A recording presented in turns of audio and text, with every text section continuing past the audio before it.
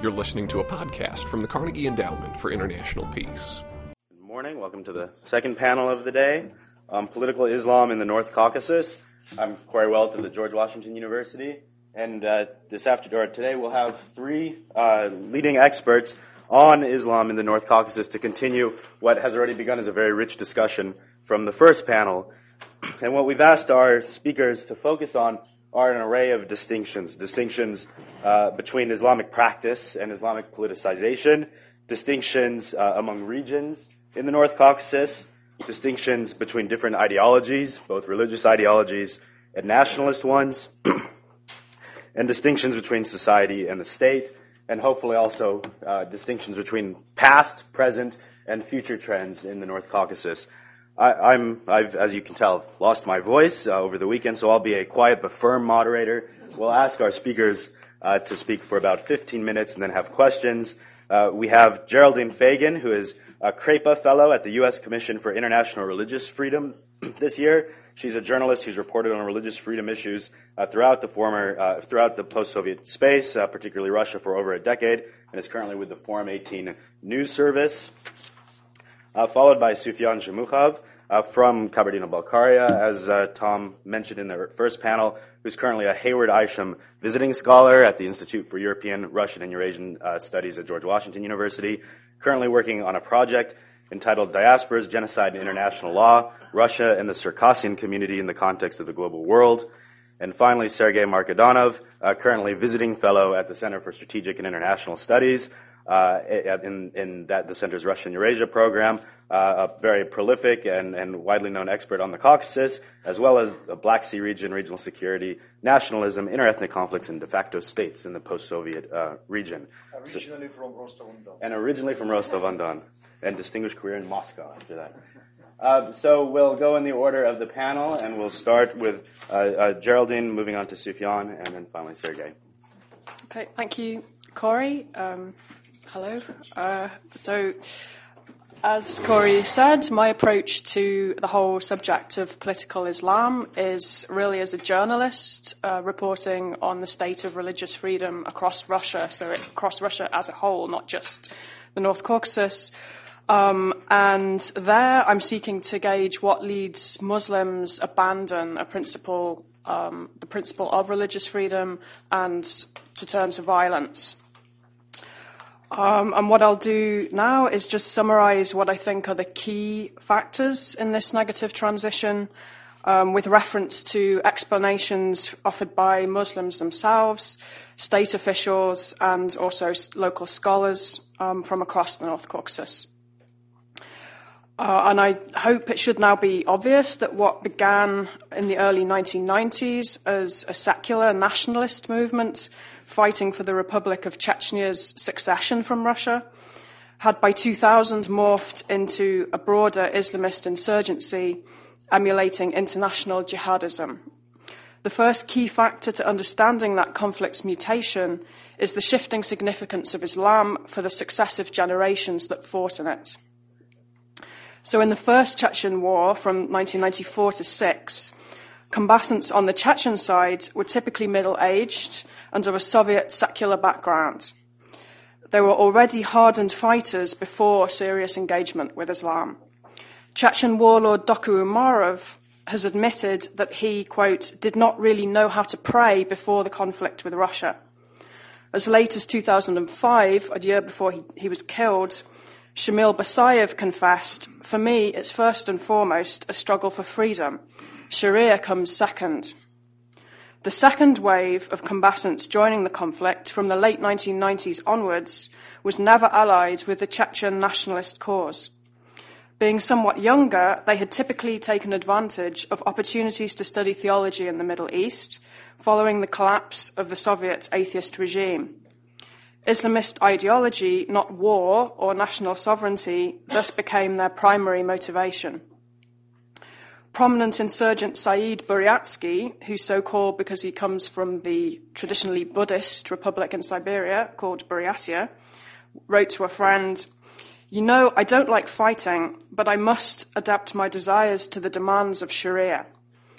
Anzor Astamirov, an ethnic Kabard who was supreme judge of the Caucasus Emirates Sharia court, dismissed all forms of nationalism, and indeed democracy, as paganism.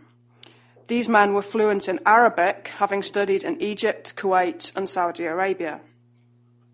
This generational shift points to what I think is the underlying cause of the Chechen conflict's mutation into a broader Islamist insurgency, the impact of Soviet anti-religious policy upon Islam in the North Caucasus, and that policy's rapid demise. Before 1917, Dagestan had 2,000 mosques. By the 1980s, only a few dozen. Even fewer mosques were permitted in Chechnya-Ingushetia, Kabardino-Balkaria, and Karachay-Cherkessia, and none at all in Adygea.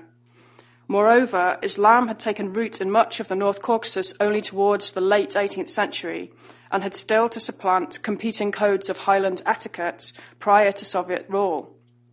The subsequent Soviet repression of educated imams and isolation from the wider Islamic world meant that, by the time of perestroika, much Islamic practice in the region had departed significantly from internationally accepted norms. There were even cases when village elders recited from Arabic academic journals, not understanding their content, in place of prayers. Alcohol consumption by those self-identifying as Muslims remains common. On returning from study in the Middle East, those who later formed the second virulently Islamist generation of insurgents attempted to challenge entrenched local customs such as drinking alcohol, elaborate weddings, and funeral wakes, as well as the Soviet-era Muslim leaders who normally tolerated such practices. This sparked conflict.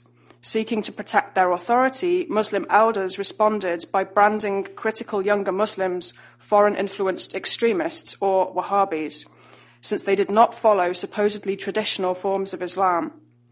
Already in league with local government, the established Muslim boards protected themselves against opposition from younger Muslims by securing narrow legal monopolies.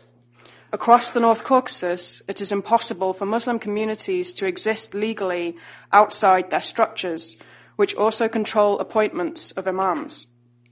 In Dagestan, the Muslim board is unrepresentative even of local Sufism, being supported by only a minority of the republic's Sufi sheikhs. It ensures an unofficial ban on certain literature, including Islamic authors freely available elsewhere in Russia, and Russian-language translations of the Quran. While many of the younger generation of North Caucasus Muslims returned from Islamic education abroad with Salafi leanings, they long tried to popularize these views peacefully. For the best part of a decade in Kabardino-Balkaria, associates Anzor Astamirov and Musa Makozhev built up a Jamaat network of Muslim communities to rival the established Muslim board. Jamaat representatives preached Islam throughout the Republic, operated an unofficial institute of Islamic studies, and even attended academic conferences in Moscow. The wider political situation in the North Caucasus meant that a collision of such initiatives with the Sovietized political and religious establishment was inevitable, however. A former supporter of Astamirov and Mukozhev's Jamaat explained to me, if the state produces alcohol, if officials practice bribery, fornication, everything forbidden by Allah, and people who live according to Islam say you can't do that, they see danger. There was an advanced tendency not to permit Islam because how they live is the complete opposite of Islam. Poverty is often cited as another factor pushing young Muslims to join the North Caucasus insurgency. Yet there are numerous reports of college-educated professionals taking up arms, even sons and nephews of senior figures in the political and security establishments.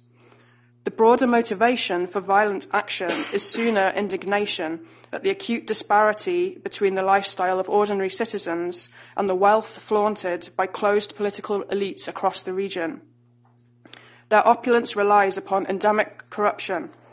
Local residents complain that key posts are occupied by non-professionals with good family or other connections, that they have to pay bribes not only to traffic police, not only in order to avoid prosecution for fabricated violations, but that they also have to utilize every stage of but also to utilize every stage of public education and healthcare. At the same time, public infrastructure, schools, roads, and hospitals is in tatters. With no alternative paths to self-realization, imposition of an Islamic social order appears an obvious solution to some. Chechen separatist President Aslan Maskhadov noted the popularity of this view as early as 1997. He said, "A simple paradigm of Islamic values accessible to ordinary Muslims has formed in the consciousness of a portion of the North Caucasus population. A certain matrix containing notions of a just, prosperous society in which they can attain personal well-being and general social stability. When such aspirations began to threaten local elites, their response was to crack down upon all forms of Islamic dissent. The example of Kabardino-Balkaria is particularly stark. Local law enforcement agencies began to draw up lists of alleged extremists or Wahhabis. Identification as such typically relied upon characteristics determined by the Sovietized local Muslim establishment, such as wearing an untrimmed beard, attending mosque particularly frequently, and being critical of so-called traditional Islam. Treatment of such people was brutal. Between 1998 and 2005, Kabardino-Balkaria's counter-extremism police broke up prayer in mosques, beat up worshippers, forced them to drink vodka, and shaved crosses in their heads. Young Muslims routinely reported torture in police detention, including being sodomized with truncheons and subjected to electric shocks. In 2005, even a local representative of Putin's United Russia Party was detained. He recalled, "Unlike the others, I wasn't beaten. I was taken around offices and cellars and shown what they do to other detainees. People are tortured like in the Gestapo. No lawyers, no interrogations. They just beat them to the point of death until they confess and point to others." For some years, the reaction of those targeted was to seek legal redress by complaining to the Interior Ministry and public prosecutor at all levels, but this proved futile. In 2004, one young Muslim, Rasul Tsakoyev, died from injuries he attributed to 2 days' detention by special police. Hundreds responded by staging a protest in Nalchik, the capital of Kabardino-Balkaria. Musa Mukozhev met with the Republic's leadership to demand that repression cease, but was reportedly told that his Jamaat must stop meddling in politics and join the official Muslim board. Most observers agree that the brutality of the state authorities, coupled with popular disillusionment in the judicial process, pushed some members of the Jamaat towards violence. It culminated in an armed uprising by several hundred against state agencies in Nalchik in October 2005, when over 100 people were killed. Flimsy profiling of suspected extremists and compilation of so-called Wahhabi lists occurs across the North Caucasus. To the east, the situation has in recent years deteriorated to the point where suspects are detained even if they have no obvious commitment to Islam. They are typically never heard of again. The Russian Human Rights Foundation Memorial estimates 3,000 such disappearances in Chechnya. In one case, successfully prosecuted in 2007, 3 Chechen policemen wishing to fast-track their careers by boosting the rate of terminating insurgents advertised prestigious police jobs.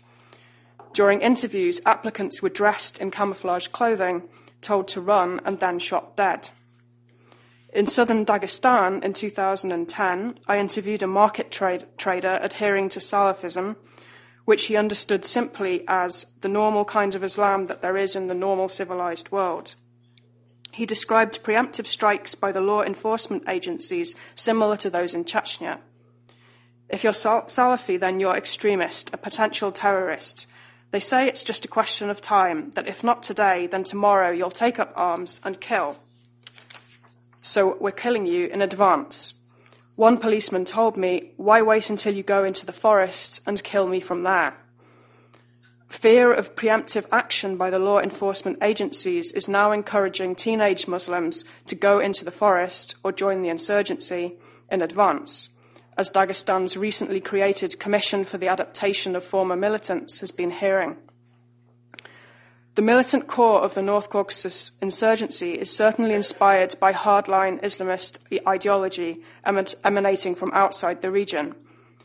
Having become the Caucasus Emirate's key ideologist, Anzor Astamirov argued that support for its armed jihad is obligatory, citing fatwas by Saudi and Syria-based sheikhs. Yet it should not be assumed, as North Caucasus government officials often do, that all who studied in the Middle East returned with violent views. One imam I interviewed recently in the Republic of Adygea, in the west of the North Caucasus, studied for years in the Saudi-run university in the United Arab Emirates and also Syria. Asked about Chechnya, however, he replied, "I think it was a huge mistake that our Muslims allowed themselves to get involved in that conflict, because those military actions are used by some for their own purposes. Their first aim is to weaken Islam, to show that this is the essence of Islamic ideology: war, blood, explosions, violence. People everywhere are afraid and don't perceive Islam normally now. Those labelled extremists due to their worship practices may also reject violence on theological grounds. Some Salafis in Dagestan argue that the territory of the North Caucasus does not form part of Dar al-Harb, where infidels must be fought, but Dar al-Sulh, where Muslims and infidels are to agree upon peaceful coexistence. Nor should it be assumed from insurgent rhetoric that Islamist ideology is the principal factor driving Muslims into the forest. Residents of Dagestan do not believe so. Polled on possible factors by a local newspaper in 2010, nearly 60% cited corruption and the consequent impossibility of earning a living, 25% arbitrary punishment by the law enforcement agencies, and only 10% factors linked to Islamist conviction. In fact, if there is a bright spot, it is that hardline Islamist ideology has very limited popular appeal in the North Caucasus. The Kabardino-Balkaria Jamaat was plausibly estimated to have 3,000 members, renowned for iron internal discipline and obedience to their leaders. Yet only a couple of hundred took part in the October 2005 Nauchek uprising, as those leaders later complained bitterly on insurgent websites. Local sociologists polling religious attitudes in Dagestan in recent years have found that over 80% reject the idea that Sharia should replace the laws of the secular state. They include devout Muslims. As another imam in Adygea explained to me, in a village there might be 1,000 people, of those 5 pray. If they come to power tomorrow, they'll say all women have to wear headscarves, all men have to wear beards, and vodka is banned. What will they do? Those 995 will start an uprising and overthrow them. And so the caliphate is a utopia. The problem is not in the government, the problem is in the people. Thank you. Thank you very much. Now we'll have Sufyan Zhemukhov on the Circassians, Nationalism and Islam. Thank you. The topic of Circassians and Kabardino-Balkaria and more wider the West North Caucasus were already introduced, and I will talk about the difference between nationalism in Islam, nationalistic and Islamic trends among the Circassians and more generally in western part of the North Caucasus, and the differences between political Islam in East North Caucasus and in West North Caucasus. Nationalism was always stronger in West Caucasus and among Circassians than Islam. Historically, Islam came rather late to the Circassians, was less developed through the centuries, and Circassians were followers of Hanafi Islamic school with milder regulations than Shafi'i Islamic school, which is followed in Dagestan and Chechnya and more generally in Eastern Caucasus. Characteristically, during the Russian Caucasian War in 19th century, the last Circassian state, which existed in 1861-64, under the leadership of Kiranduk Berzek was a nationalistic state. It has a nationalistic origins, while the Imamat in the Eastern Caucasus, under the leadership of Imam Shamil, had Islamic ideological basis. Nowadays, Circassian nationalism does not integrate into Islam. Geraldine very well explained the transformation of the nationalism into Islamism in the eastern part of the Caucasus. And I would address the question how the development of nationalism and Islam among the Circassians is different from that in eastern North Caucasus and even other Islamic regions of Russia, and what caused those differences. After the break of the Soviet state, nationalistic ideology prevailed among the North Caucasian ethnicities. In 1990s, ideological processes in the North Caucasus had similar patterns.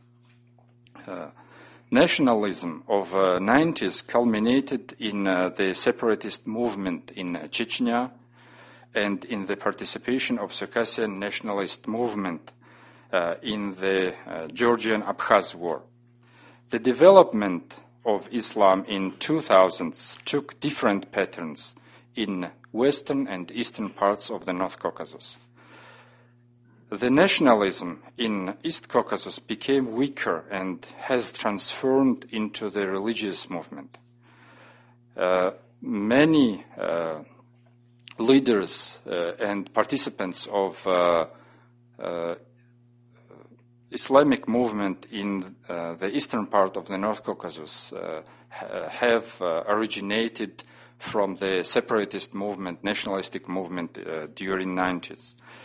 In the Circassian regions, both nationalist and religious movements developed separately without integration. And the second wave of Chechen insurgents, which Geraldine mentioned, is related to the first wave of Circassian insurgents.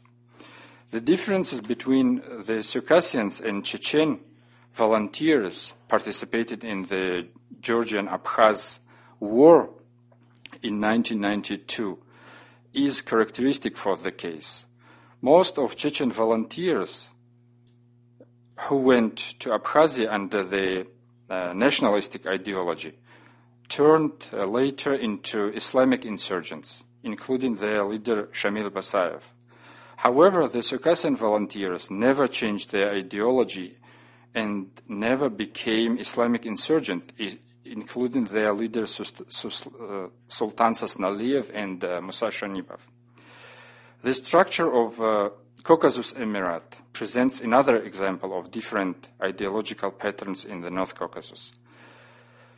Many Emirate leaders from the East Caucasus have nationalistic background, including Toku Umarov, one of the founders of the Emirate. However, none of the Circassian leaders have a nationalistic background, including Anzor Astemirov, who was one of the founders of the Emirate. We can identify four more major ideological trends in the North Caucasus. A nationalist trend, as well as a traditional, a moderate, and radical form of Islam. By radical Islam, I mean an ideology that suggests that the law and spirit of Islam should reach all spheres of society. This ideology is rather strict and judgmental of those who do not develop themselves according to the 5 pillars of Islam. The followers of radical Islam are not inherently extremists, but within this ideology they might develop what we call an insurgency ideology. I interviewed several people who followed this radical Islam, and once I had a focus group interview and of women who were followers of radical Islam, and a question that I asked them was, whom would you rather marry, a Circassian Christian or non-Circassian Muslim? And they answered that they would rather marry non-Circassian Muslim than Circassian Christian. And it is very characteristic for the view of radical Islamists among Circassians. The insurgent ideology is characterized by terrorism and extremist behavior, such as the perception of security forces as direct enemy, hostility toward Muslim leaders and scholars with different beliefs, and regarding them as hypocrites promoting anti-Islamic ideology, and the exclusion of those who are not strict Muslims. The religious leaders of moderate Islam usually oppose radical Islam and regard its followers as heretics. They openly support and are supported by state authorities. The authorities indeed regard the development of moderate Islam as one of measures against Islamic radicalization and insurgent recruitment. As religious leaders publicly declare their support for moderate Islam and imams, the insurgents react by labeling those moderate leaders as treacherous imams. Moderate Islam expands its number of followers to include all who identify themselves as Muslims, whether or not they practice the 5 pillars of Islam. For example, in an interview, Anas Pshikhachev, the former leader of the moderate Islamists in Kabardino-Balkaria, stated, quote, "Everyone who acknowledges Allah, Quran and Sunnah and the Prophet is a Muslim, even if he does not observe any practices."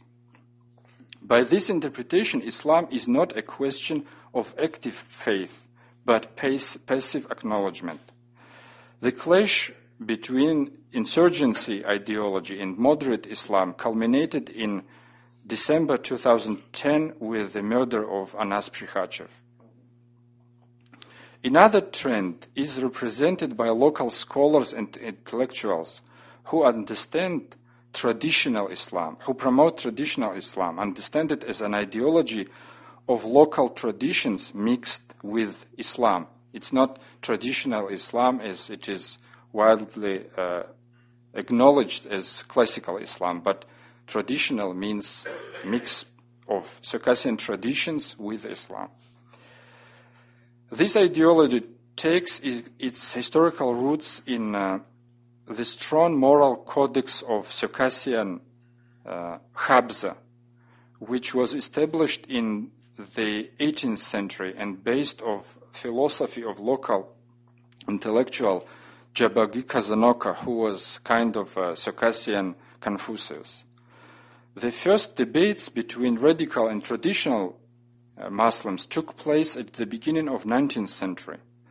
The prominent Circassian scholar Sultan Khan Girey wrote in 1835 in his notes about Circassia that Islamic laws were supposed to give preferences to local customs, but that the new generation of religious leaders of that time, quote, often performs judgment by Islamic laws, thus breaking the old customs.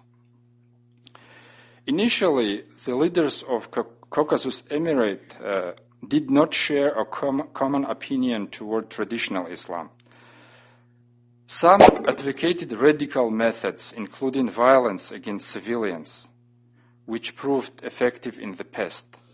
And those were more radical Islamists with a nationalistic background like Doku Umarov, while others supported a policy of targeted assassination against adherents of moderate Islam. The fourth ideological trend in the North Caucasus is a nationalistic ideology. While in Chechnya and Dagestan, many insurgency leaders evolved from nationalism into radical Islam, in Kabardino-Balkaria, as I said, these two trends almost never interact and even confront each other. None of the Kabardian nationalist leaders of 1990s ever tried to present themselves as devoted Muslims. On a larger scale, this can also be demonstrated by the fact that none of the thousands of Kabardian volunteers who participated in the Georgian-Abkhaz War were ever identified as supporting religious extremism or joining religious movement in Kabardino-Balkaria. At the same time, these Circassian volunteers managed to form a political movement by establishing a non-government organization, the Union of Abkhaz Volunteers in Nalchik, with rather nationalistic program. The gap between radical Islam and nationalist ideology widened after the establishment of the Caucasus Emirate. The question is why the Circassian nationalism developed separately from Islam ideology. I think there are two there are 2 points why the nationalism doesn't interact with radical Islamism. The ideological processes, the first cause is that the ideological processes in the Circassian republics of Kabardino-Balkaria, Adygea, and Karacháyevo-Cherkessia are influenced by external factors, mainly by the existence of 5 million Circassian diaspora. And we can see that the nationalistic ideas they develop while in the eastern North Caucasus the nationalism already almost in past.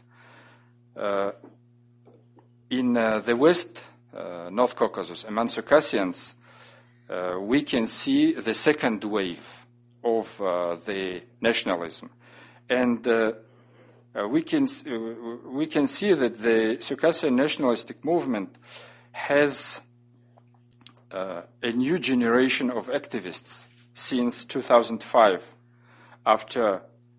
especially after Russia won the right to hold the 2014 Winter Olympics in Sochi, which the Circassian nationalists see as the last capital of independent Circassia in 19th century. And we can understand the importance of diaspora in the discourse of developing nationalistic ideology in the Caucasus by another example. When Doko Umarov, who was so-called president of Republic of Ichkeria, decided to transfer his ideology completely to Islamic values, he was opposed by Chechen diaspora and by Zakayev personally, who claimed that the Chechen insurgents shouldn't turn to Islamic ideology. The second point why the nationalism is so strong among Circassians is because actually Circassian identity can never be based on just on religion, and for example on Islam. because Circassians are divided religiously. Part of Circassians are Muslim, the majority, and the minority is Christians. And the Circassian identity can be based only on nationalism.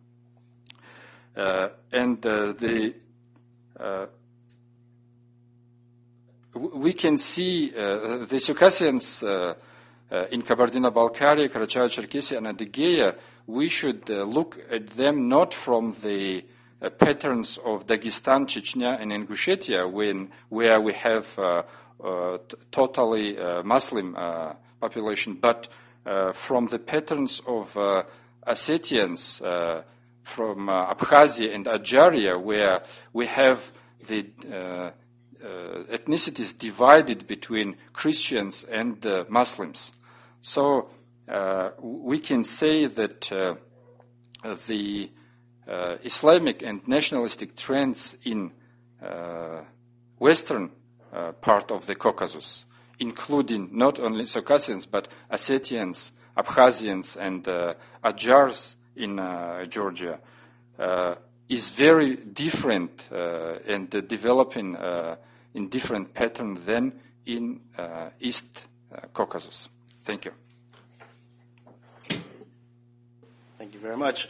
Now we'll turn to Sergei Markidonov on the Russian political response. Ask the question of whether Moscow has a policy in the North Caucasus. Not only. Thanks, Corey. First of all, let me express my gratitude to Carnegie Endowment and personally to my friend Tom DeWaal for invitation and for having me here as a speaker. Now I'm not in the terrific conditions because I'm sixth contributor today. And honestly speaking, I'm feeling myself like sixth husband of Elizabeth Taylor.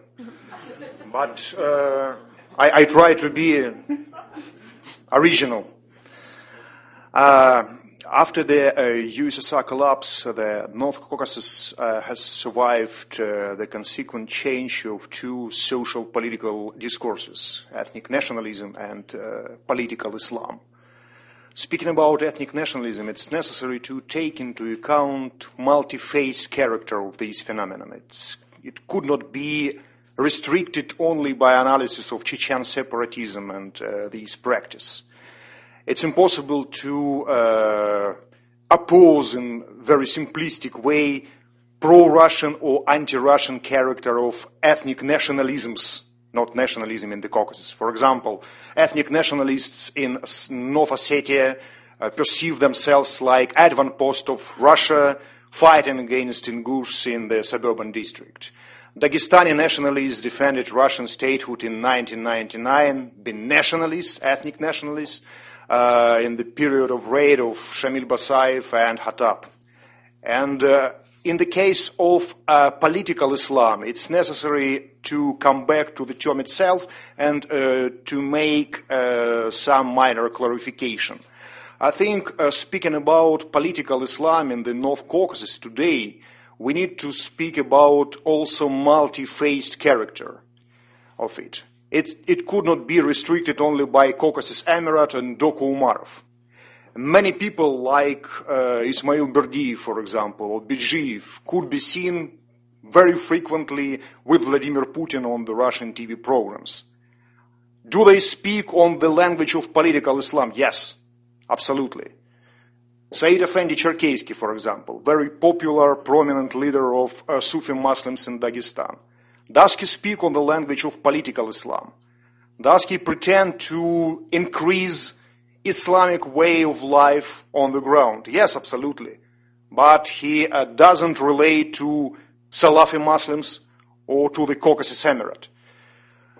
We could speak about some kinds of political Islam and the conditions of the North Caucasus. First, radicals identified with the Caucasus Emirate. Sufi Muslims in Dagestan. We could speak about separate version of political Islam and the conditions of Chechnya. It's based on Sufi tradition, but it's impossible to ignore in this context personal role of Ramzan Kadyrov, who does not relate to Salafi Muslims who blame Doku Umarov as his personal enemy, but at the same time he provides real Islamization, not in theoretical frame but on the ground. It's also political Islam. This is why we could speak about pro-state or anti-state political Islam. Its more important thing is not a target of political Islam. Against whom is it oriented? Against state or against another groups of Muslims? It's necessary to register discourse of the problem. In the early 90s, protest movements, nationalist or territorial conflicts were perceived through the nationalist discourse. For example, 30% of Ossets are Muslims, but it was not a real obstacle for them to support Christian brothers against Ingush. Those conflicts were not perceived through the framework of sacred wars and conflicts against infidelities and so on and so on. Nowadays, symbols of Islam, perceptions. Sometimes they are not relating to real religious practice, but perceptions, discourses, stereotypes are in the table, are in the active discussion. What's the role of Russian policy in this shift from ethnic nationalism to political Islam, which includes, I'm repeating once again, not only radical form? There is a very popular model explaining this shift. It's especially popular in European Union countries, a little bit later in the United States. But anyway, it explains this shift through the Russian policy, aggressive, suppressive, as you like, to Chechnya. Russian state suppressed the de facto statehood of Chechen Republic Ichkeria, and as a result, we have received radical form of Islam. Is it truth or is it false? Half-half. It's not complete truth, it's not complete false.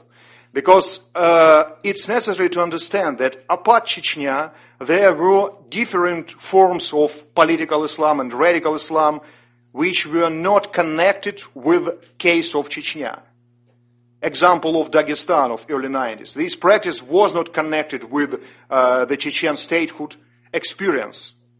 Or case of Malokarachaevsky Rayon, Uchkiken, which is so close to the Caucasian mineral waters to Kislovodsk, 15 minutes by drive.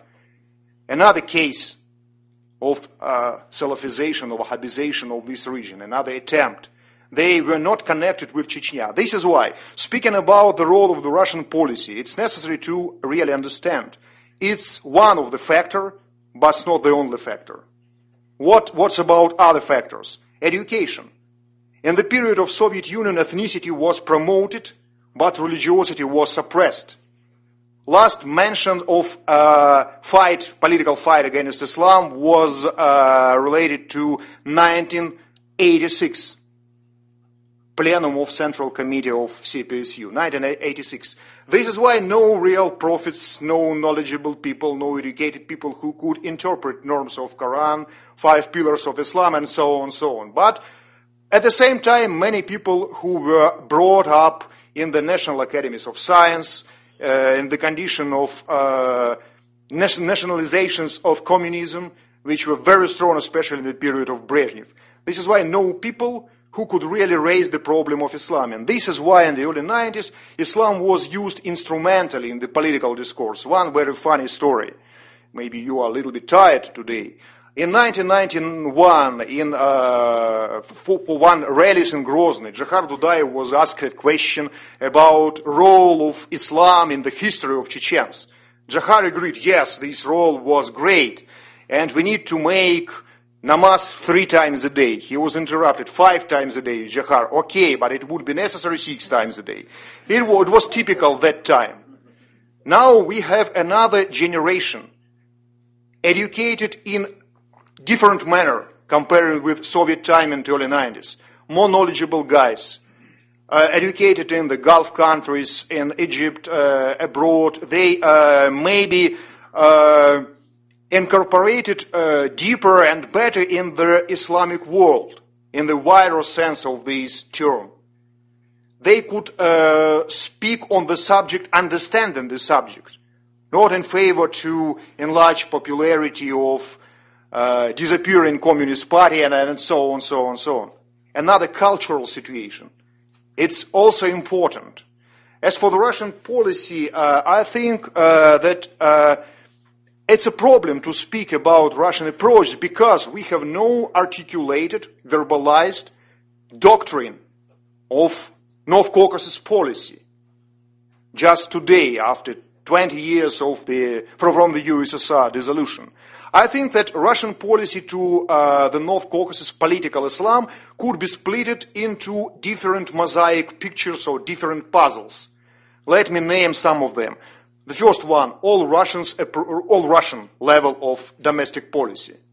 Don't forget that abolition of direct elections of governors in 2004 was explained through instability in the Caucasus.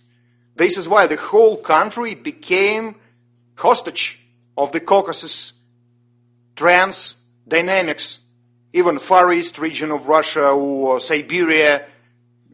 Many people in those regions don't know about dynamics in the Caucasus. Maybe in Washington, D.C., expert community knows the situation better than expert community in Krasnoyarsk. I contributed many times in Siberian cities, and sometimes were interrupted about what do you speak? It's not interesting for us.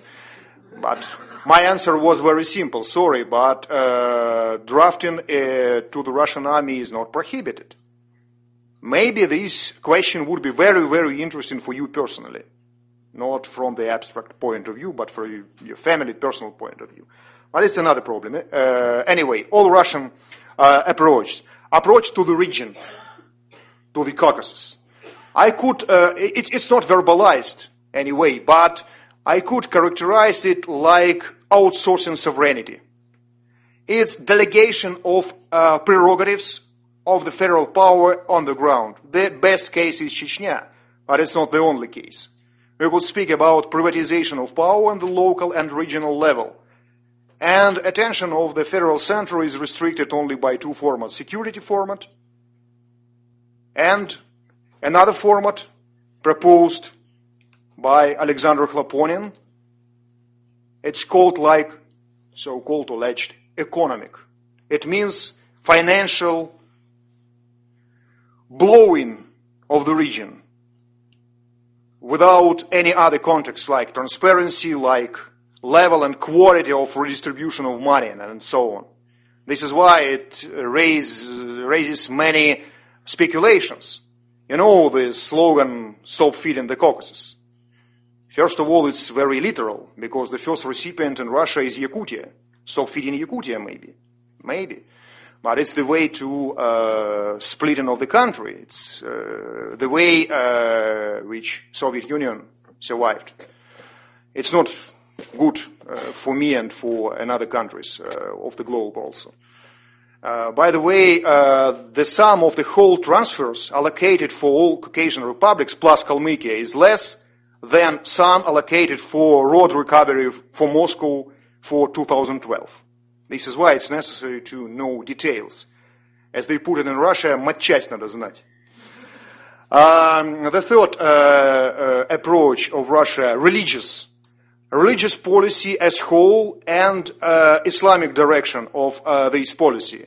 We could speak about so-called traditional religions in Russia and amendments to the law of freedom of conscience adopted in 1996. The discourse of traditional religious groups is very popular in the Caucasus, and we could see frequently when muftis or heads of spiritual boards of Muslims demonstrate their readiness to cooperate with the Russian Orthodox Church, in the case of Dagestan, in the case of Karachay-Cherkessia, as well as Metropolite Feofan, representing the Russian Orthodox Church in the North Caucasus, is a fan of this cooperation. This is why we could see and could speak about one more discourse, traditional religious groups in the conditions of the Caucasus uniting Sufi Muslims, spiritual borders of Muslims, and Russian Orthodox Church, and some others, all others group. The next Russian policy approach is anti-terrorism and anti-extremism. We could speak about maybe some ideological problems for Russian power, because leaders of Russia blame terrorists like bandits. In my mind, it's deadlock, because in this situation, we could not understand real motivation of those terrorist bandits. Okay, but they are not robbers, they are not maybe gangsters. What's about political motivation? Why this phenomenon is supported? Not by majority of people, by critical minority of the people, but anyway. This is why we could speak about different puzzles or segments of the policy and absence of strategy of the Caucasus region development. Anyway, we need to go away from simplistic pictures. Tensions in the North Caucasus today are not tensions in the format between federal center and Caucasus as a region. There are many different lines in the Caucasus. Officials who are blamed by radical Muslims or moderate Muslims on the ground are not only ethnic Russians. They could be neighbors of this or that, okay, leader of this or that political Islam group. This is why, summarizing, I think that political Islam, first and foremost, is a problem of formation or shaping of new post-Soviet identity of Russia. Russia is not the USSR. Maybe it's truism, but it's necessary to repeat these theses, especially in the West, every day. It's another identity. This identity is not shaped completely till nowadays. All countries of the post-Soviet space are in the course of shaping. Azerbaijan, Georgia, with problems of Abkhazia, South Ossetia, Uzbekistan, Tajikistan, Russia, and so on. Russian identity is not completely shaped.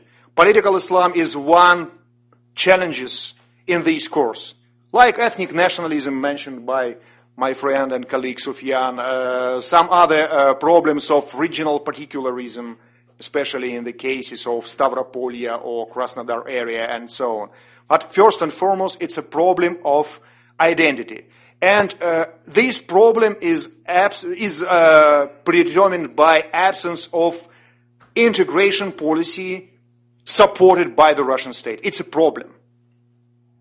Because I'm not so stupid, naive guy who really believe that we could overcome current hostility and violence very frequently. No.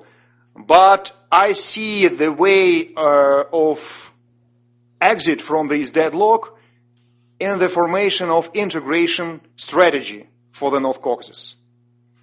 A Russian case is not unique. All powerful contemporary states are multi-ethnic.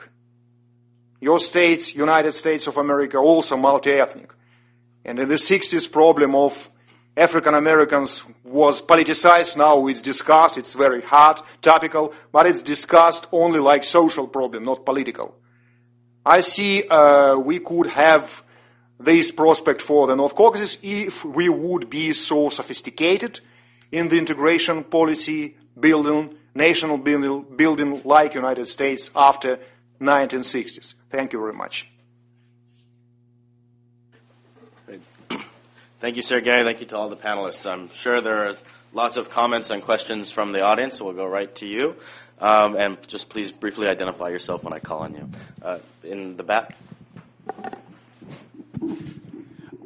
Steve Winters, local researcher. I'd like to direct this to Sergey Markadanov. Could you comment on Alexander Dugin's ideas for dealing with the Islamic areas for the Russian Federation, or whether they're realistic given what's actually happening? We'll collect a few questions. Thank you. Yes, I'm Alexey Pimenov, Russian Service of the Voice of America.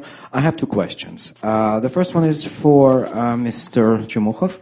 And it's very simple. I was just wondering if you find the idea of a new Circassian Republic in the North Caucasus realistic or not. I know that this is one of the slogans, one of the goals of the Circassian national movement.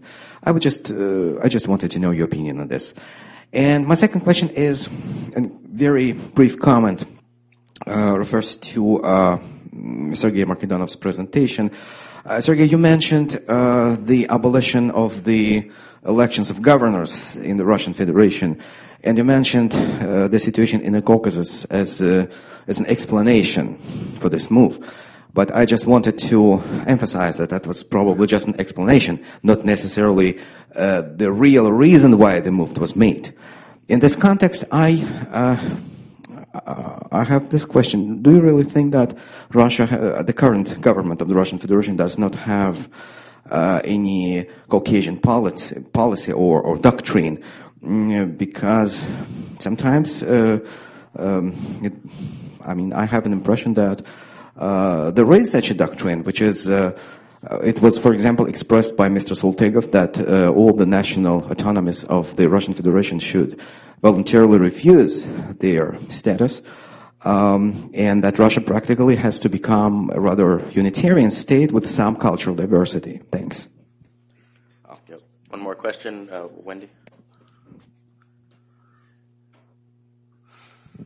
Thanks. Wendy Silverman, Department of State. It's interesting that a speaker on both panels noted the Islamization being fostered by the head of Chechnya, Kadyrov, and so it would be great if anyone interested, and in particular the person who mentioned this, could speak to what is the underlying factor, what is driving this.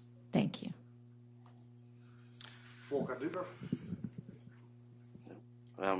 You had the first question. So. Thank you. Let me start briefly on Alexander Dugin. Honestly speaking, I am not considering Dugin as an expert. He is a very talented, clever provocator. Yes, but not expert. He doesn't make any field investigations. For example, he didn't investigate sociological polls and so on. He creates from time to time very interesting ideas, like creation of pro-Russian forces in Georgia in the face of Natashvili, or Eurasian Union between Turkey and Russia, or recognition of Abkhazia by Turkey, China, and Syria. First and foremost, it's necessary to study details of those mentioned countries. This is why it's not so serious to understand. Speaking about Muslim problem for Russia, I strongly recommend you to read the book of my friend Alexei Maloshenko, Islam for Russia, because we face with great difficulties in identification whom we are going to consider the Muslims. Because for Russian census, there are no special point of identification, your religious background. This is why we automatically count all Tatars, all Bashkirs, all Chuvars, maybe not all, but most of them, like Muslims. But it's very, very simplistic picture. As for elections of 2004 and Russian strategy, I'm repeating once again, Soltegov or some other recommendations are not part of the formulated position of the Russian Federation. I'm not considering also some comments of Vladimir Putin or some other politicians like conception, like formulated strategy. It's opinion on one point or for another point. Many articles of Vladimir Putin, by the way, are very, very contradictory. His first article on the concentration of Russia was devoted to geopolitical priorities and foreign policy priorities of Russian Federation, and one of key priority was Eurasian Union with visa-free regimes and so on. The second article on the national question of Russia recommended to strengthen visa restrictions for our allies from Eurasian Union. What Putin is real Putin? It's a question. It's not a state-formulated conception. It's electoral idea which could contradict to each other.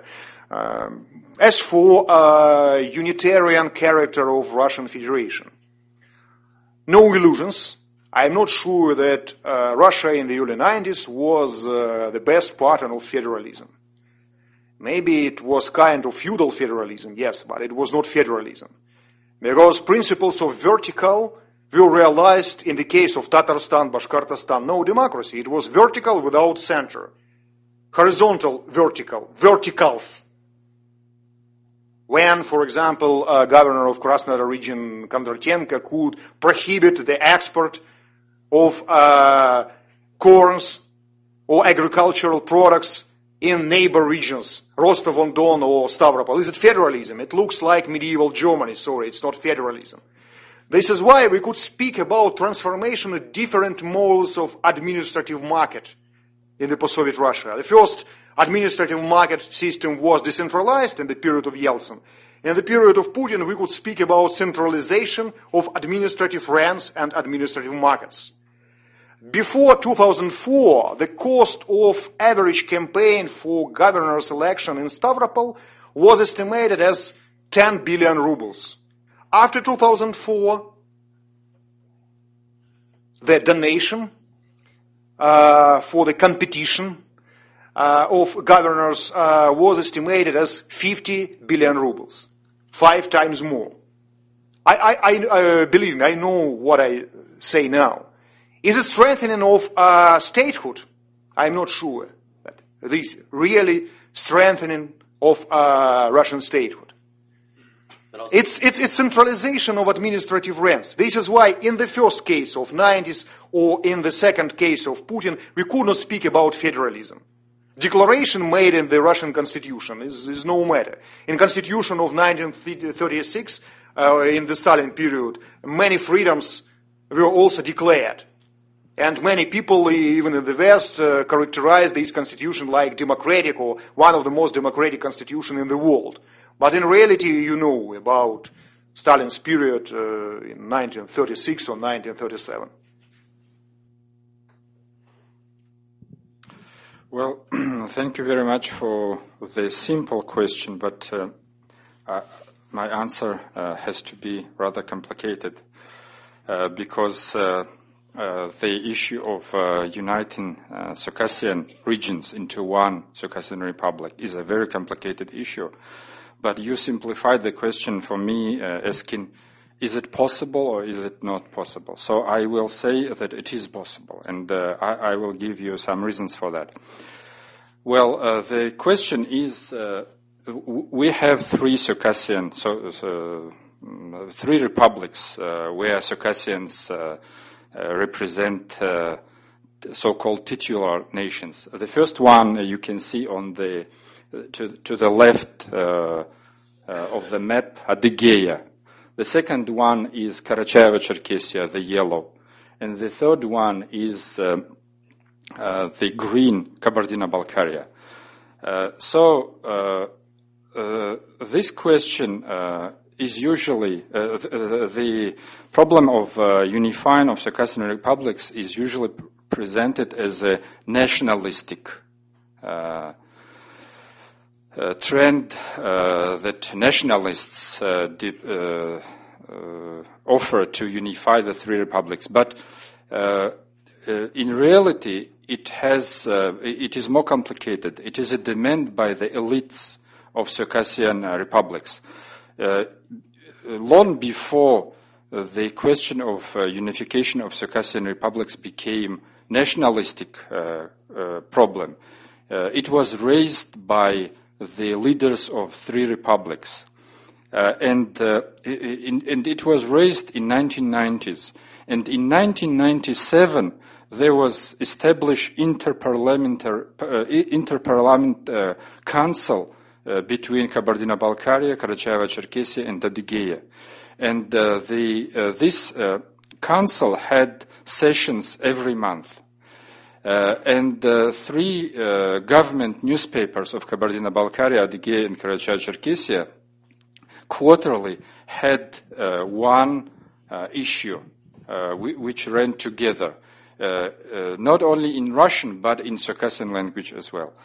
And it was believed, of course, all these activities, political activities, were underground or under the carpet, how Churchill would say, that the former president of Kabardino-Balkaria, Valery Kokov, could unite all three republics and become a president of the Circassian Republic.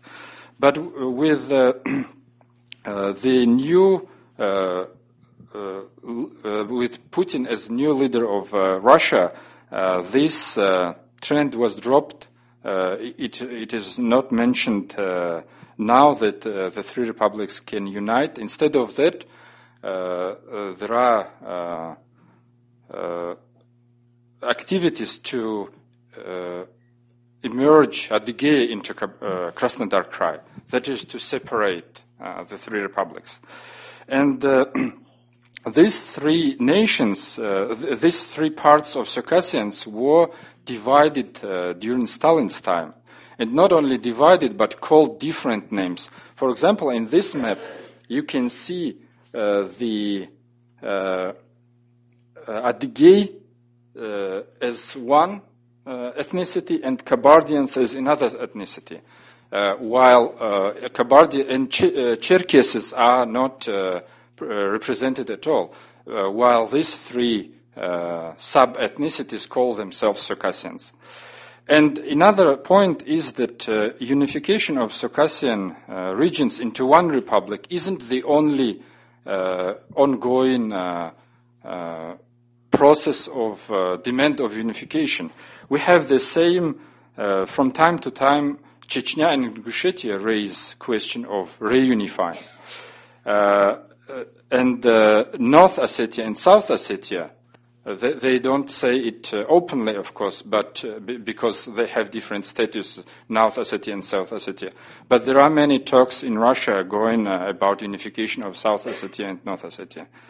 And we remember that Shamil Basayev had idea of unifying Chechnya and Dagestan. And we have another project of unification called Caucasus Emirate. So these ideas of unification, they are not unique. But the problem of unification of Circassian regions into one Circassian republic is legitimate in the sense that those who promote it try to put it into Putin's policy of largening, uniting the Russian regions, so legalizing it. So maybe among all the processes going in the North Caucasus, this is the most, if you can say, legitimate course. Thank you. Geraldine, did you have anything to add on these questions, and particularly the question on Kadyrov? On perhaps? Kadyrov, I could maybe comment that it seems to me that that whole situation becomes clearer if you remember that there isn't this clear dichotomy between foreign hostile Islam that seeks to Shariatization in the North Caucasus and a local form that doesn't wish that. Basically, particularly in Chechnya and Dagestan,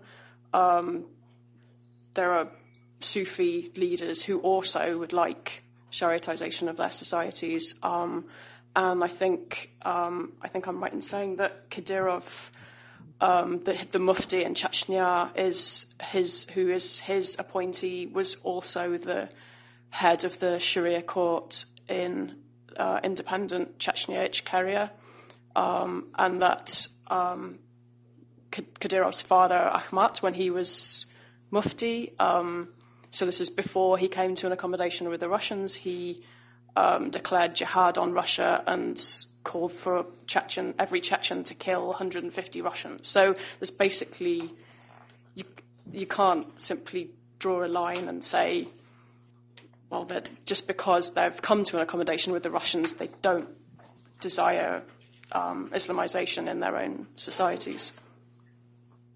Another round of questions.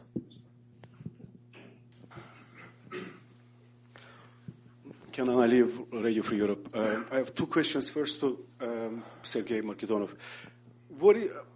The elections coming in Russia, presidential elections, how important is Islamic factor in these elections? Maybe it's not important, but if you can address in any way. And what is the secret of Putin's popularity in Dagestan and Chechnya? He always gets over 100%. Despite the fact that, in many, probably in that region, wouldn't agree with his policies. And also, do you think the projects like Anzhi, Makhachkala, this football team, which is... Is it Islam? No, it's not. But do you think it can change the tone in this, in that region, where people see kind of one success story, when suddenly one Dagestani team appears in Champions League, and I don't exclude that possibility maybe in 2 years. So do you think that can maybe, the region needs a success stories? That kind of success stories can change the tone in the region. Recently, our correspondent came back from Derbent, and he said their observation was about this: unemployment, corruption, and huge disconnect between the population and the ruling elite. That's a question for you. And the question for two of you, since you visited the region, you said that in Syracuse identity it's more about nationalism than Islam.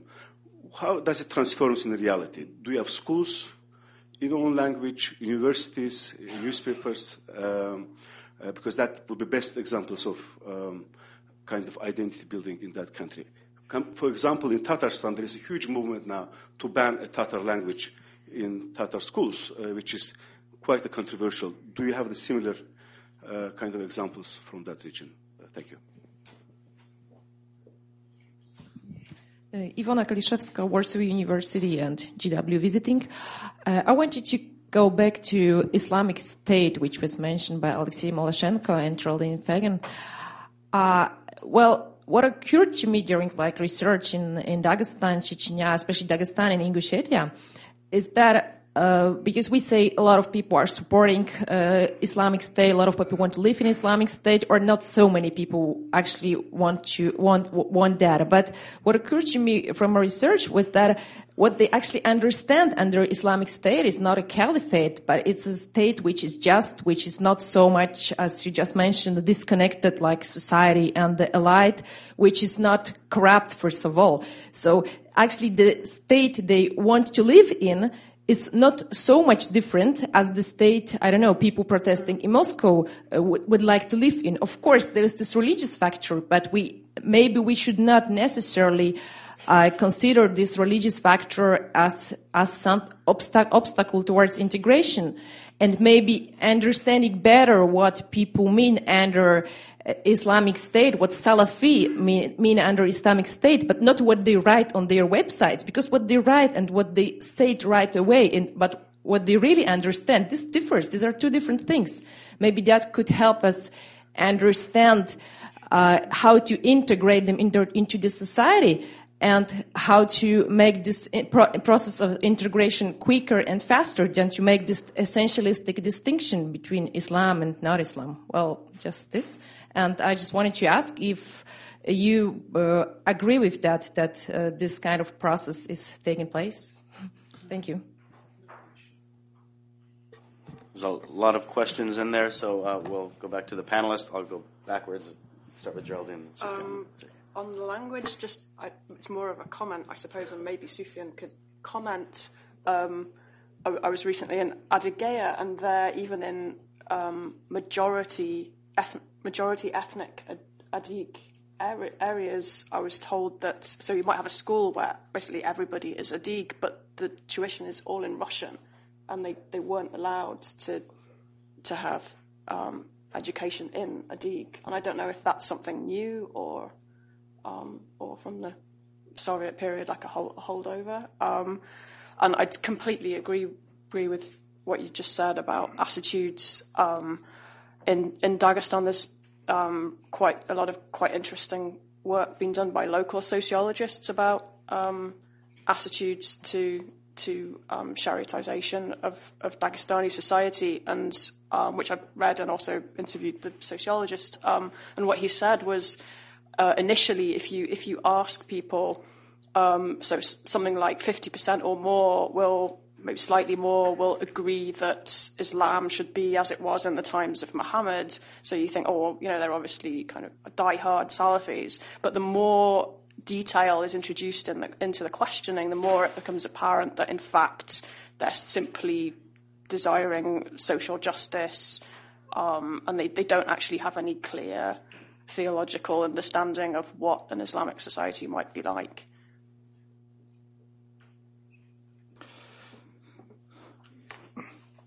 Well, if you take the language as an indicator of development of nationalism, then we can say that it is fully developed in all three republics. For example, all three republics have daily newspapers in Circassian and Balkar language and Karachay. In the elementary schools in the country area, not city area, but in country areas, they teach all subjects except of Russian language. All other, and maybe even Russian language, they teach with Circassian language, and then in the fifth grade, in the fifth grade, they start teaching all the subjects in Russian. And the Circassian language is a state language. That is, in courts, you can give testimonies in your own language. You can speak in your own language in state institutions, etc. But as Geraldine said, it isn't practiced very much. I once was at a court where a witness tried to speak Circassian language, and they denied him that right. Not denied, they said, yes, you have right, but we ask you to speak in Russian, so they persuaded him to speak in Russian.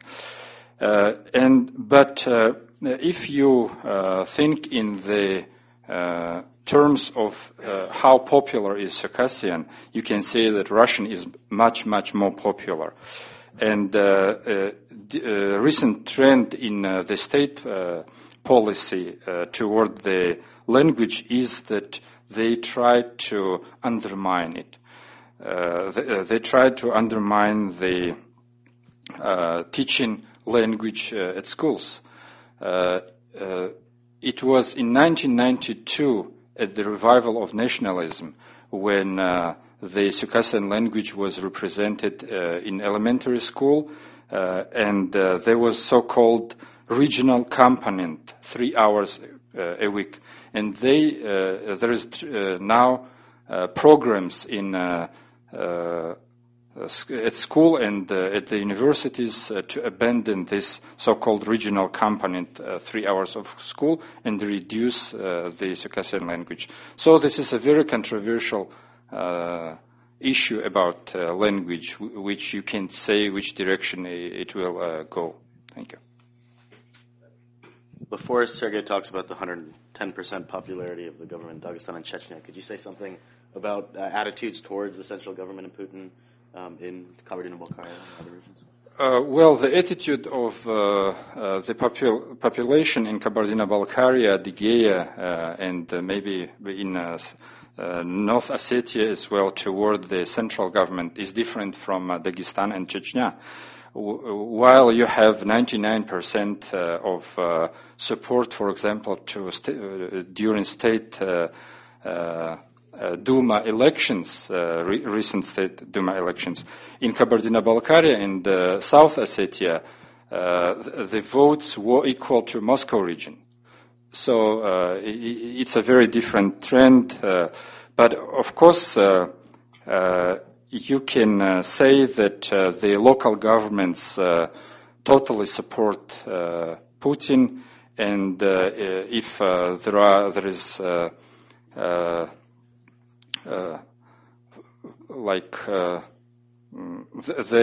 they will be forgeries for united Russia and Putin. They will take place equally in Kabardino-Balkaria, Adygea, and Karacháyevo-Cherkessia.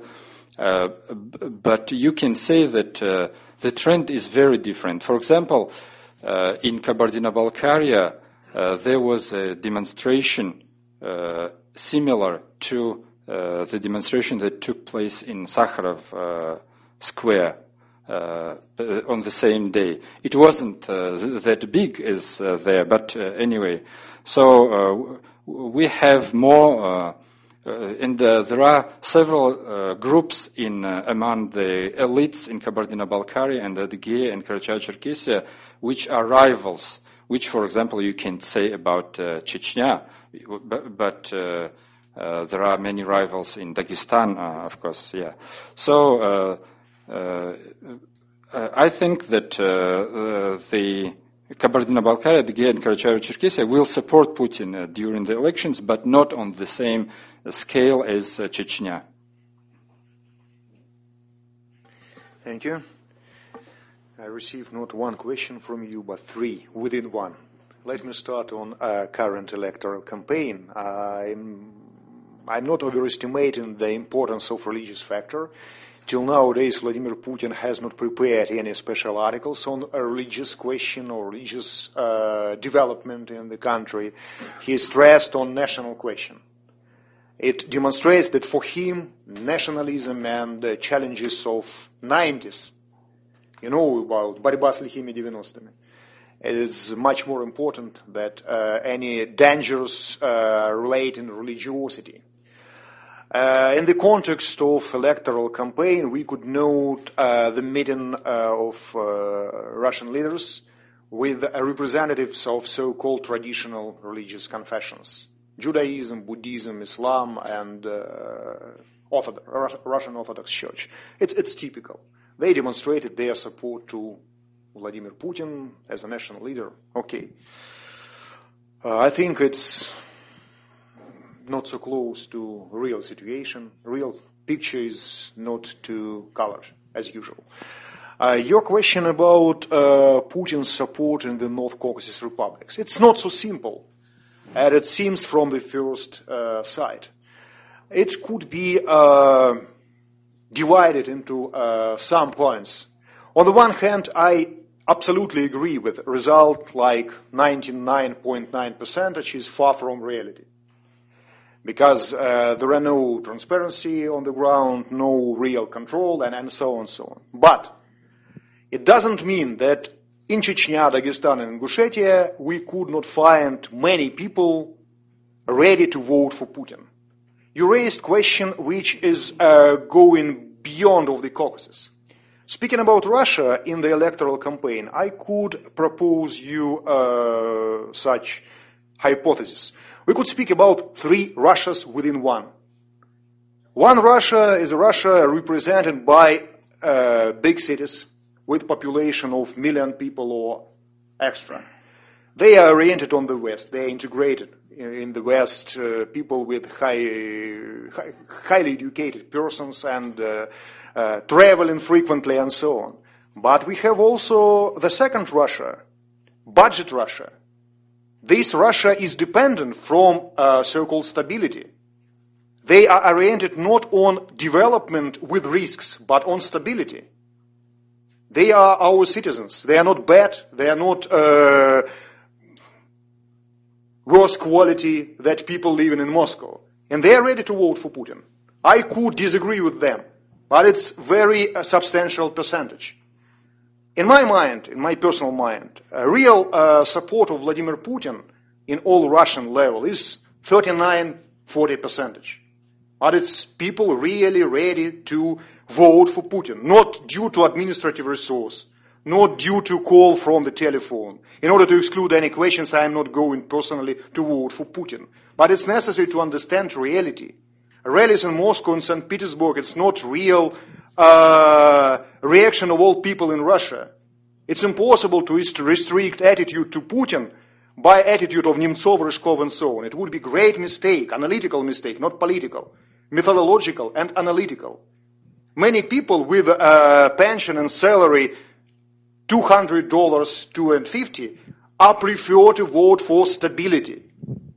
Maybe they look like stupid people, like very naive people. Yes, yes, and yes, but it's reality. Democratization process in Russia would take a lot of time. It would not be direct flight from point A, authoritarianism, to point D, democracy. Transit condition would be and could be very long. Let's see on the experience of Latin America. 200 years after Spanish went away, and what? This is why in Russia it's, as they put it in my country, всерьез и надолго. And the third Russia is rural Russia. This Russia thinks not about Putin, Medvedev, or Nemtsov. It thinks about whether tomorrow maybe prices for corn, tomatoes, and so on. It's another Russia, but it's part of very mosaic country. This is why many people in Chechnya compare current situation not with principles of 1776, not with principles of 1789 and French Revolution standards. They compared reality of Maskhadov and realities of Kadyrov and Putin. Many of them really understand the price of it and cost of it, but they prefer stability. Maybe very primitively understood and perceived, but it's necessary to understand and not to oversimplify the situation. As for Anzhi, I'm not sure that this success story would be enough. I meet here and for my travels in the Caucasus with guys representing the Caucasus resorts. They also told me plenty of things about mountain skiing slopes and so on. It's good, but it's necessary to resolve problems of political risks. If you are a private owner, if you are ready to be an investor, would you invest money in the region with acts of terrorism, with corrupted officials? No. It's your choice. This is why we could have deal only with the state investment. But state investment are dangerous potentially due to corruption. It's a vicious circle. This is why a success story with Anzhi is not enough. It's good maybe, but seen on some schemes of Anzhi, they look like administrative market, not only in the framework of one soccer club. Question of Ivona, very good question. I think your question could be divided into two frames, anthropological and political. I think we could speak about very, very different and maybe fragmentized motivation of radicals. Yes, some of them are ready to build a Muslim state, but not only. I think many people are ready to support radicals because of not great love to any radicalism, values, and so on, because they see in their everyday life failure of the state order. They could not make complaints. They could not have a civilized quarrel with your neighbors. No possibilities to be defended by militia, by the way. But it's necessary to have any orders. This is why they begin thinking about alternatives. But there is alternative on the ground. It's necessary also to take into account aberration of your thoughts. Many people don't know really what price would they pay for Islamic order. They see failed communism practice, they see failed post-Soviet practice, corruption, and so on. And they want to live to overcome troubles existing on the ground, like corruption, like primitive defense of your kids, of your family, of your home, and so on. This is why they try to fill the vacuum existing now. I think responsibility, first and foremost, is in the hands of the state. Because it's necessary to build the order This is why I'm not sharing a very primitive approach of many so-called liberals, which who say no state, state like maybe night keeper and so on. Okay, but not night keeper or night guard must not sleep. He must or she must work. In the case of the Russian state, we have many failures. I think we could speak in many cases about situative Islamism. Maybe you know the history of the Russian Civil War and the revolutions. Many former Russian generals, like Mannerheim, for example, like General Krasnov, created their statehood not because of great love to separatism. General Krasnov was the Cossack general who was loyal to the Russian emperor and so on, but he created the Don Cossack host. Why? In order to defend, to keep the order in the conditions of the Bolshevik house created by the revolution. In the case of the Caucasus, we could find the similar motivation. People try to keep the order, social order, in the conditions of disturbance, disorder, and so on. This is why the anthropological answer on this question sometimes could be different from the political.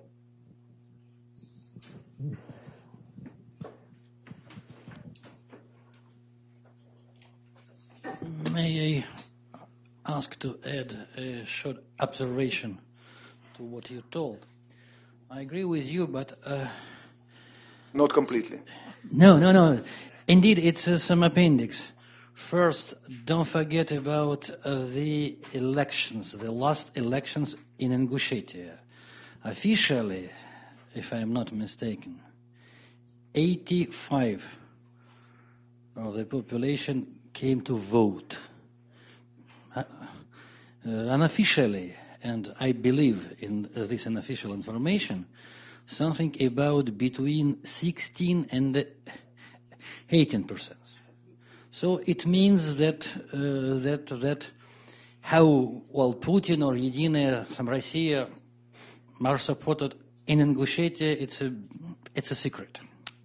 Then there is a problem of South Ossetia, the recent events. I think you know about it. We also know that there was a certain impact of the situation in South Ossetia on the rest of Caucasus. And people in Dagestan, for instance, in Kabardino-Balkaria, they asked themselves if Ossetians, they dare to vote, well, a little bit against official Moscow position. Why not? Why we can do the same. So indeed, it created some problems for federal and local administrations. Next, let's imagine the situation when in Dagestan there is a certain Islamic party. Even if this Islamic party is loyal to Putin, how many votes this party could get during last elections? I think much more than Единая Россия. And besides, there is a problem on Caucasus, which is very vividly discussed. What I mean? There are two options. One option is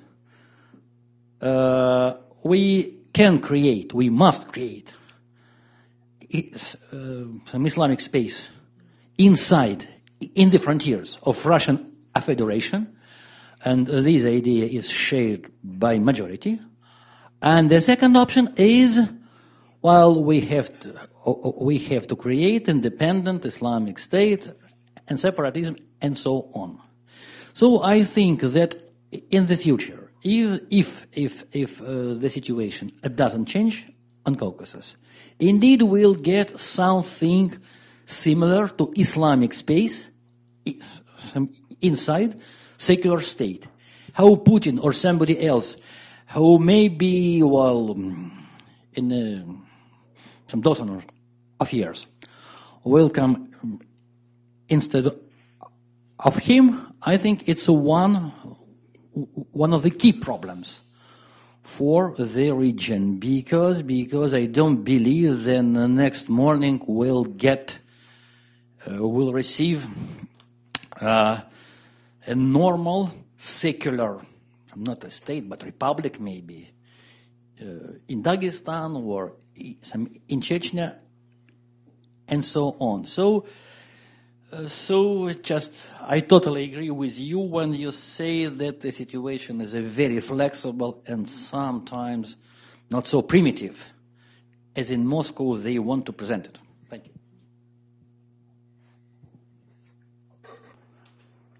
Question in the back. Rich Koslerich from George Mason University. One subject that hasn't come up yet in either panel has been organized crime. And I wondered if this panel would care to comment on that as an independent phenomenon, the developments that you've been describing, or is it just part of the administrative centralization or the centralization of administrative rents? And second, to pick up on Kennan's question about Tatarstan, to the extent that you're familiar with what goes on there, how are trends there different than what you've described in the North Caucasus regarding Islam and nationalism?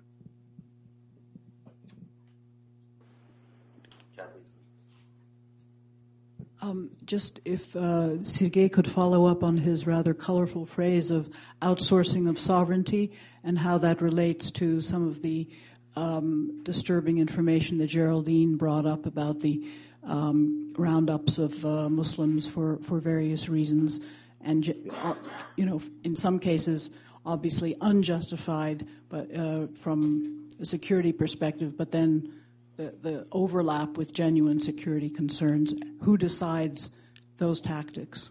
Is it outsourcing or not? Other questions?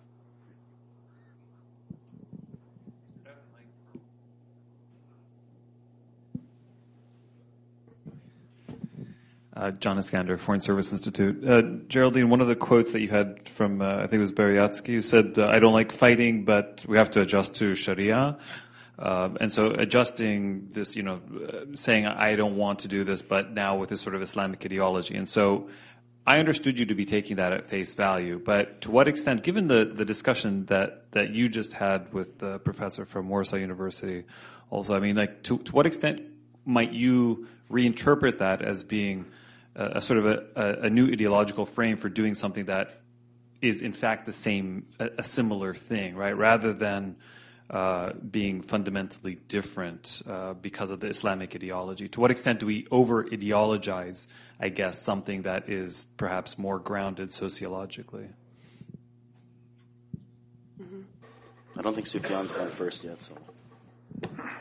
Well, about the organized crime, the fate of organized crime in the North Caucasus is very bad, if you can put it in such words, because the organized crime in the North Caucasus is caught between two very strong forces. One is police in the North Caucasus became very strong because the police and the FSB and militaries, they are strengthened to fight against the insurgents, so they can very easily to go after organized crime. From the other hand, the insurgents, just to show how they effective, they oppose organized crime as well. And for example, the insurgents are more organized. They are like brothers. It's like brotherhood, while organized crime is less organized. It is believed that an insurgent can give his life for his brother, while a criminal can't give his life for his criminal brother. So, because of these two very strong forces, which both are against crime, the organized crime is very low, actually, in the North Caucasus. For example, in 1990s, there was this there were these actions underground in the republic where I'm from, in Kabardino-Balkaria, which are similar to what later happened in Georgia. That is, they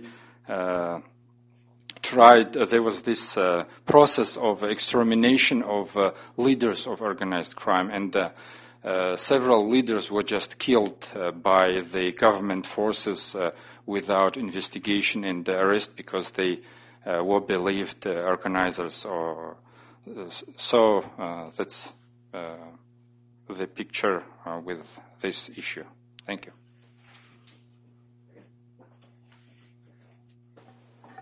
Let me start on outsourcing sovereignty. You catch the contradictions between the role of siloviki in the political processes in the Caucasus and role of regional elites. Yes, I'm not sure that all pictures in all republics of the North Caucasus are the same. Situation in Chechnya is not the same, even in Ingushetia or even in Dagestan. But in the case of Chechnya, we could speak about absolutely shaped model of outsourcing sovereignty, because federal center behaves in this situation like dog which is wagged by the tail.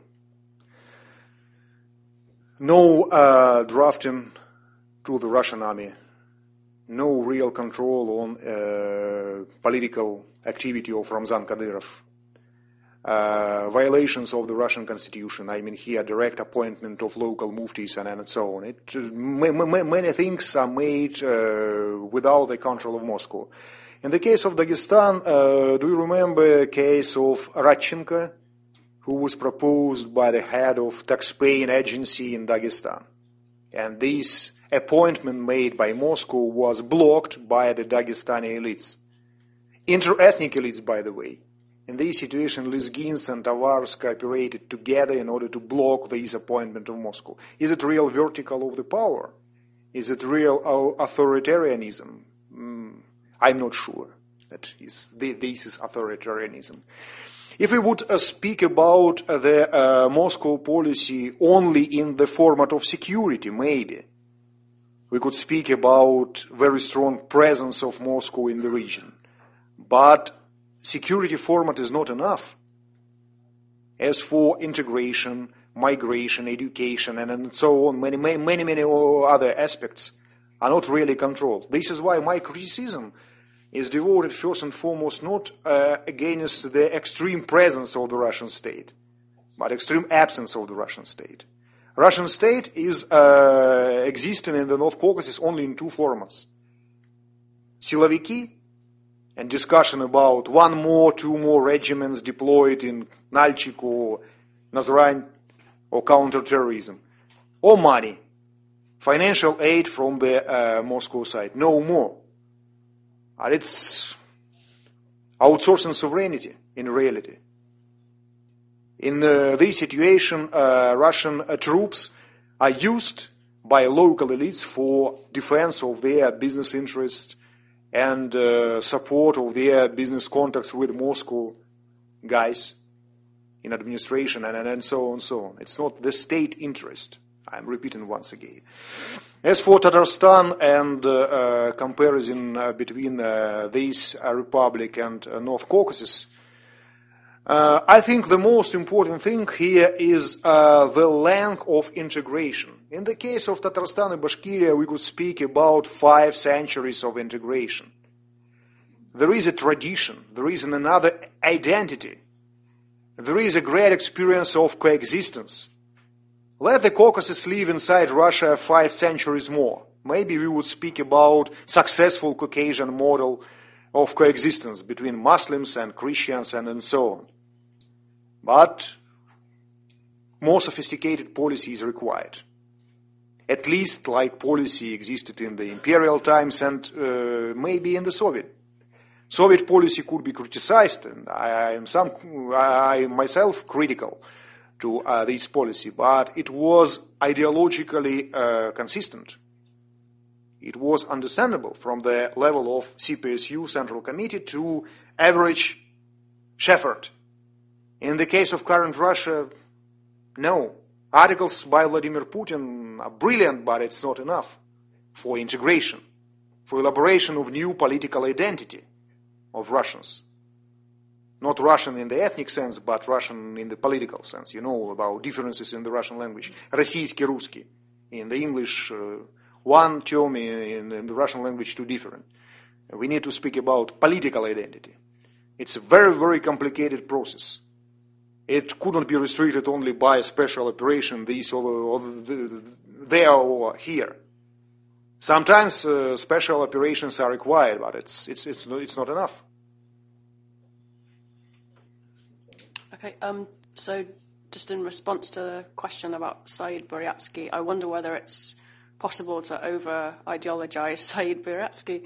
But what I was saying was that I wouldn't say that he's necessarily representative of the entire insurgency, but what I would say is that for that generation of militant leader, Islamist ideology is the core motivation, whereas for their predecessors, they were already fighting before they turned to Islam, and I think that's a really crucial difference. And I would also just say that I'm not sure entirely what you meant by a sociological basis, but in his case as well, I mean, he came from. I've seen the street where he lived. He came from a very ordinary Soviet background in Siberia, and so I don't really see any kind of social reasoning that would lead someone from there to take up arms. And it's really a long process of engagement with Islam, radical Islam, and studying in the Gulf region. So. Well, we've come to the end of our panel, so if you could please join me in thanking our panelists for a very stimulating discussion.